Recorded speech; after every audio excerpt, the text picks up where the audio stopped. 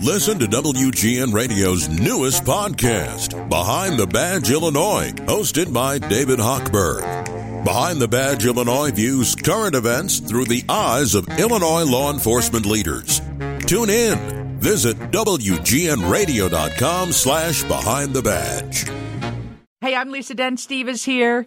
Mary, Kevin is out. Andy Mazur's in. And the Illinois State Treasurer is on the phone, Michael Frerichs. Michael, thank you so much for coming back. I think you only call us when you've got good news, right? We only have good news in the state treasurer's office. We make money for the state. We help families save money for college and retirement, and we give away money 365 days a year through iCash, like playing Santa Claus year-round. Nice. What's the latest good news about the new loan option for college students? But we all know the cost of education has gone up and up. For too many families, they feel it's out of reach. For people who do go, they are graduating with mountains of debt. We have been looking for a while ways we can help out, and we are announcing the creation of the Student Empowerment Fund by lower interest loans to Illinois students. Tell people how to take advantage of it and what the small print says on these. Yeah, so this is only available to Illinois students attending Illinois institutions of higher education. We, I'm the Chief Investment Officer for the state of Illinois. We are putting money in at a lower interest rate with a partner, and then that partner is offering lower interest rate loans to students.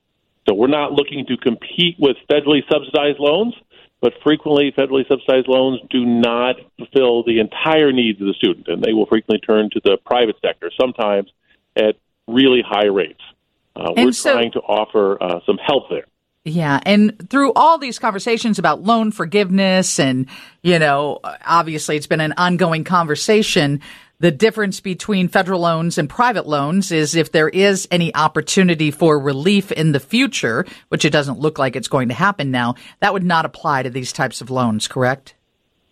No, there are a lot of students out there who have already taken out a lot of loans. We are offering loans for new students going forward, but this Student Empowerment Fund is looking in the future to help some of those people who graduated with tens of thousands of dollars in debt to refinance at a lower rate. Now, we don't have the ability to offer loan forgiveness. We don't just give money away. We make investments. And we think that Illinois graduates and Illinois students are a good investment. And when you say a lower rate, what is the given rate today? Well, so we work with a provider. They set that rate, but we cap it at no more than 7%.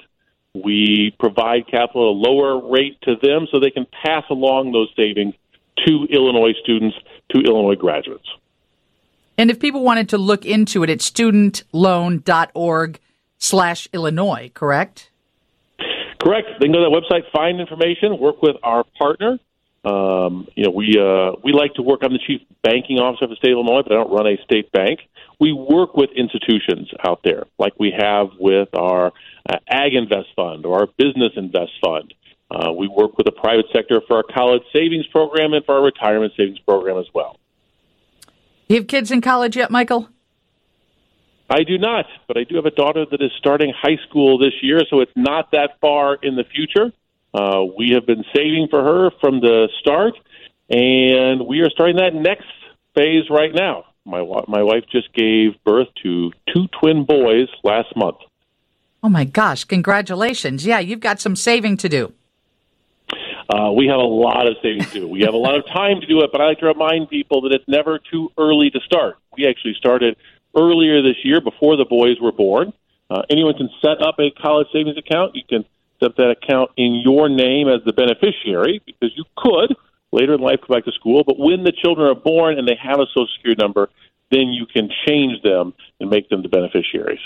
So it's something I've been preaching to people for a while. It's never too early to start. Absolutely. Thank you for joining us, and congratulations on the boys. Great. Thank you very much. They're great. We're looking forward to spending a lot of time with them. Good. Michael Frerichs, Illinois State Treasurer.